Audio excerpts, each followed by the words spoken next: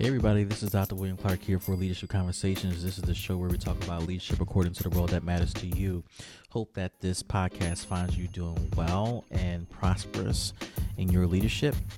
And I wanted to chat with you for a few moments about the fastest ways to learn as a leader. The fastest ways to learn as a leader. We are busy as can be as leaders. We are running all over the place and we have so many tremendous responsibilities. And to take a moment out of our schedule to learn can be difficult or seem difficult. The reality I do want to point out to all of you is that learning has to become essential as a part of your everyday leadership. If you're not learning, how can you have expectations of your team to perform at a high level? Without information, how can you expect your team to perform at a high level? Because there are times where you have expectations that are misplaced because of your ignorance or your inability to comprehend information or your lack of information.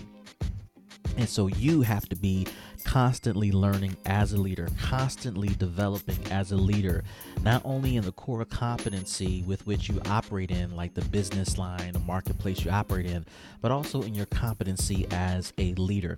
Here are 3 things I thought about when it comes to the fastest ways to learn as a leader. I'm going to save this one for last because that's my favorite. The first thing I'm going to share with you is to read. Reading is fundamental. Reading opens up the portals of thinking to so many avenues, to so many concepts, to so many ideas. It exposes you to the realm of thought that people possess that you may not have access to. And the more you read, the more you're able to understand how other people are processing information. Sometimes you can read and get insight from someone who's processing the same information that you're processing, and they can give you the exact answer that you are struggling to answer. Or you can read someone's book, blog, article, etc., and get a sense from them how they're processing their own problems, which may not be the same as yours.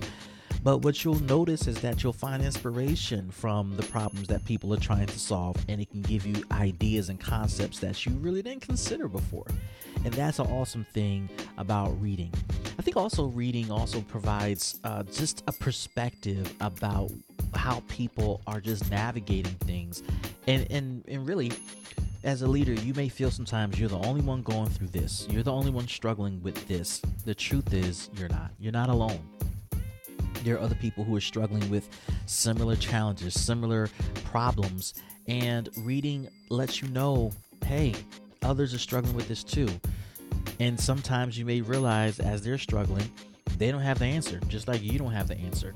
And it's okay because we're in this together and nobody has the answer 100% of the time. The goal is not to be perfect because as a leader, you're not expecting that of your staff, at least I hope not. So if you're not expecting 100% perfection from your staff, why would you expect that of yourself? But reading opens that portal for you. And let me just toss in here as a subcategory of reading, I would include listening as a part of the reading process. Now, I'm a big fan of audiobooks, so I would consider listening to audiobooks as a part of the reading process. I would also consider looking up YouTube videos as part of the reading process. Even though you're looking at a visual, if you just close your eyes or if you put down your device and listen to what's being said, really someone's audibly reading something to you relative to the information you are researching. Further, on a YouTube video, you can look at the closed caption, which means you can turn down the sound and read the words that are being spoken.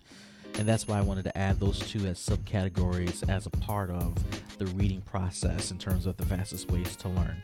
The second idea I'll share with you is to practice. Once you read, once you listen to the audiobooks, once you listen to the YouTube video or any other audible content you processing, once you read, you need to practice, right? Because what good is it to have this information if you're not practicing it? Or if you're not testing it out? Or if you're not trying it? What good is it to have this information if you don't know what works and what doesn't work for you, for your team, for your situation, for your culture, for your organization. You just don't know the answer to that until you practice. Practice does make perfect. Practice does build repetition in your behavior, in your thinking. It builds a standard by which you're responding to. Practice makes what you see as a possibility a reality, because the more you're able to see what you dream, the more you're able to practice what you're envisioning, the more it becomes a standard for you. Okay? And now you're learning through your practice. In practice time, you get to fail and make mistakes. You get to correct what's not working. You get to correct things in you, correct things in your thinking, correct things in the outcomes that you are realizing in the practice sessions.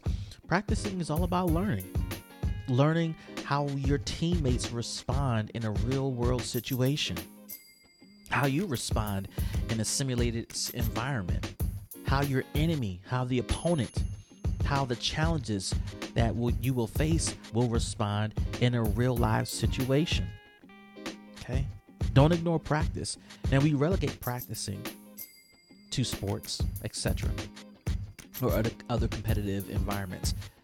And I think that is the key to you understanding the importance of practice. If you don't see your job as a competitive environment, then you won't understand what I'm saying. You're competing against other organizations for the same pot of money and for the same customer. You're competing against other organizations for the same positive press. You're competing against other organizations for viral responses to the work products or the services you are selling or producing. You are constantly competing. And to effectively compete, you have to practice. Practice at what you're trying to win at. If you're trying to be the best person to deliver a service, practice at service delivery. If you're trying to practice at being responsive to customers, practice at that. If you're trying to practice at being the best, whatever it is, you have to practice. You can't do this without practice.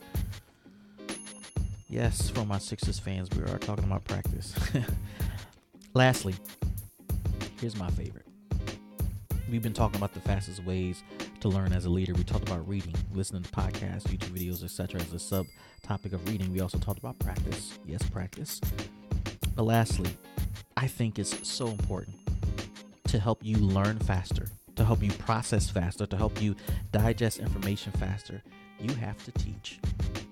After you've read some material that has advanced your thinking, after you put into practice what you've been reading, teach somebody. Okay? Once you've mastered something and got really good at it, share. Share information. Share lessons learned. Share successes. Teach others how to think like you, how to think through the processes that you have thought through. Share that information. Teach other people. When you teach, you're not only teaching what you went through and what you've learned, you're also relitigating the experience. And when you relitigate the experience through teaching, you'll also discover new opportunities, new strategies that you didn't consider when you first were reading and when you were practicing what you were reading. You won't know everything in the moment that you're practicing. But when you're sharing information, new concepts, new ideas come to mind as a result of you teaching and sharing. And that makes a big difference because now you can add that new understanding, that new perspective to the drawing board. Further, when you're teaching, people will ask you questions. Why, who, when, where? And when they ask those questions, I don't know about you, but for me, it inspires new ideas. It deepens my thinking. It deepens my assessment level. It deepens the process I took to get to where I got. It may cause me to reevaluate the strategy, the approach. It may cause me to rethink how, when, where, who. All through teaching. Teaching is just another mechanism for a leader to learn. And it accelerates. You can wait to do an assessment of what went right, went wrong after a project, and you'll get some lessons learned. But man, if you want some real feedback, teach people and have them ask questions, especially when they know nothing about what you're talking about.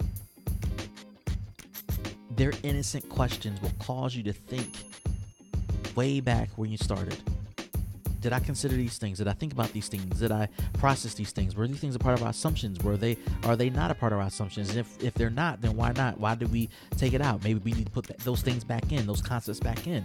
Things you ignored before, now you may want to reconsider inserting them back in. Teaching. So the fastest ways to learn as a leader: read, practice, teach. Hope this is helpful. This is Dr. William Clark here for Leadership Conversations. We'll see each other during the next show. Peace.